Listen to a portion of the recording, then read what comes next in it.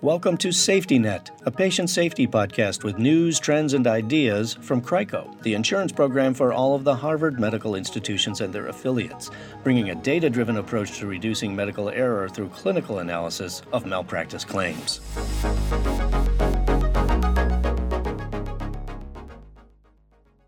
Becoming a defendant in a malpractice lawsuit is often a long-term proposition. Under ordinary times, the system can take several years to adjudicate.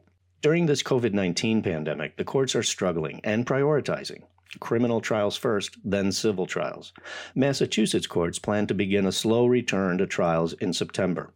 Criminal matters will take precedence over civil cases, which include suits involving medical malpractice. We caught up with an attorney who specializes working with doctors, nurses, and other provider defendants during their malpractice case. Linda Crawford is the principal of Linda Crawford Associates in Boston. She also teaches trial advocacy at Harvard Law School. She has been consulting with CRICO since 1987, helping defendants in the Harvard system and elsewhere navigate depositions and trials. Linda, thank you for joining us. Surely my pleasure. What are defendants in a malpractice claim now going through that COVID-19 impacts?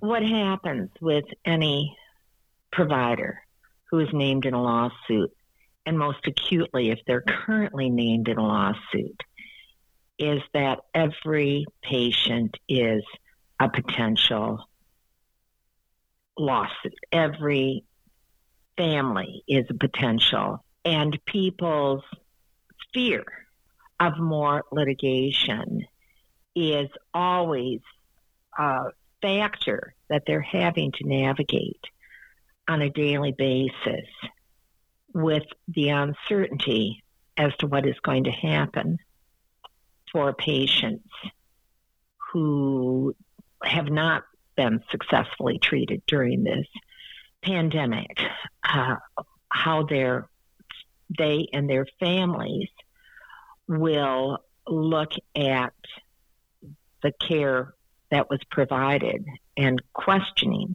it is a real fear for everybody, but especially those who have the additional burden of being currently named in a lawsuit.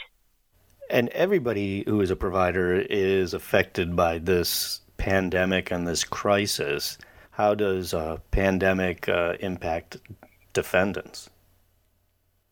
Well, I think what happens, there's real concern around the country. What will be the result of having to have perhaps rationed care, provided less than all the care a family would have hoped, and we would have hoped to provide for a loved one, and whether there will be a turn to the litigation system to have some kind of redress, especially if people believe that their loved one, that we withheld care or provided substandard care because of the volume and the tough decisions that may need to be made. So there's the risk that, I guess there's the risk of opportunistic plaintiff bar, but are there risks that are inherent in how care is provided or how we respond to the pandemic? Well, I think the risks are what they always are, which is that we commit ourselves to providing the very best care that we can for our patients. And this pandemic has surely made that much more challenging. What I would say, because almost 9,000 cases into consulting with people who are going through these lawsuits, is that juries are very, very appreciative of our providers. They ask that we do the best that we can because we care about those who we are caring for. and that the number one fear that juries have is that the litigation system, the trial system, the whole system will have been so destructive to our good providers that they will leave medicine. So if we ever had to get to the point, which of course we're always hoping we won't have to, if we were to get to the point where some of these cases were actually to be tried, juries, I think, as always, are appreciative of how difficult the work of our providers is and how concerned they are that our providers continue to have the courage to care the best that they possibly can for their patients.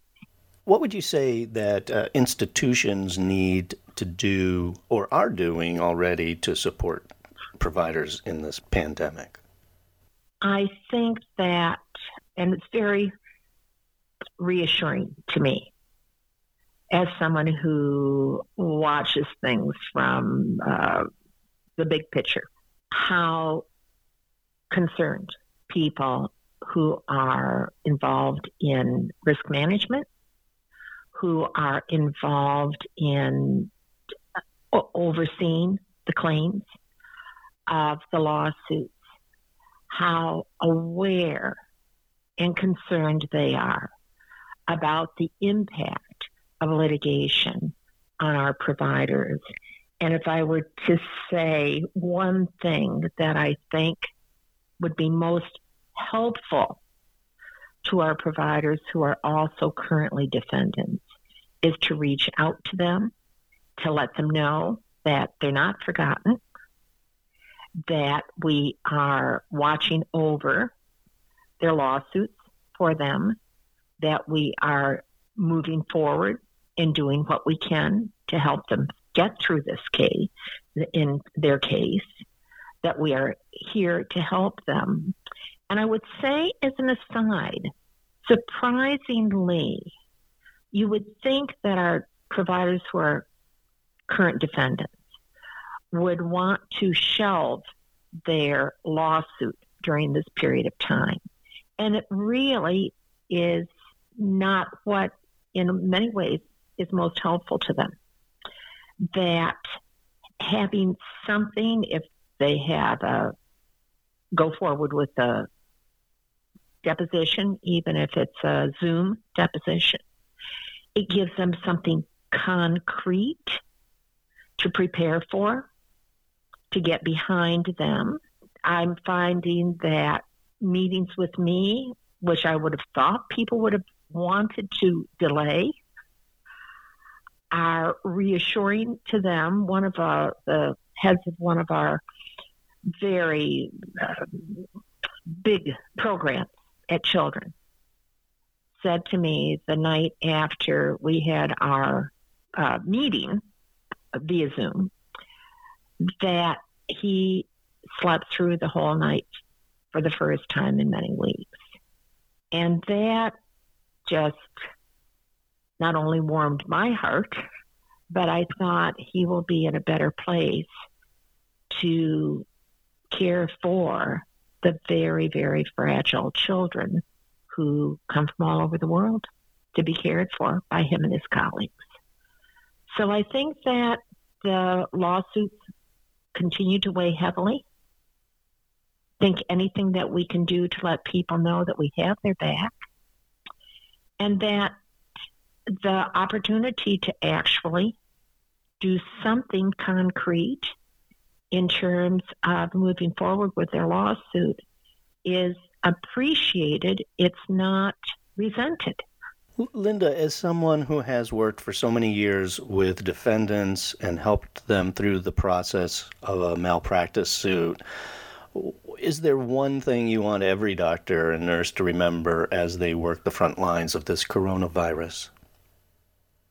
Well, I often say that I am on the side of the angels, that the public, if in fact juries are a microcosm of society, and increasingly they are, it is extremely reassuring to me to know how much the average person on the street depends on and appreciates those who care for them and their loved ones in their time of need. And that is terrible as the litigation system is for our providers, that at the end of the day, society truly, truly appreciates their efforts, and that we are on the side of the angels in looking over and caring for these providers who we ask to go out and do the best that they can every day because they care about their patients. Linda Crawford is the principal of Linda Crawford and Associates of Boston. She teaches trial advocacy at Harvard Law School and has been consulting for CRICO since 1987, helping defendants navigate depositions and trials. I'm Tom Agello.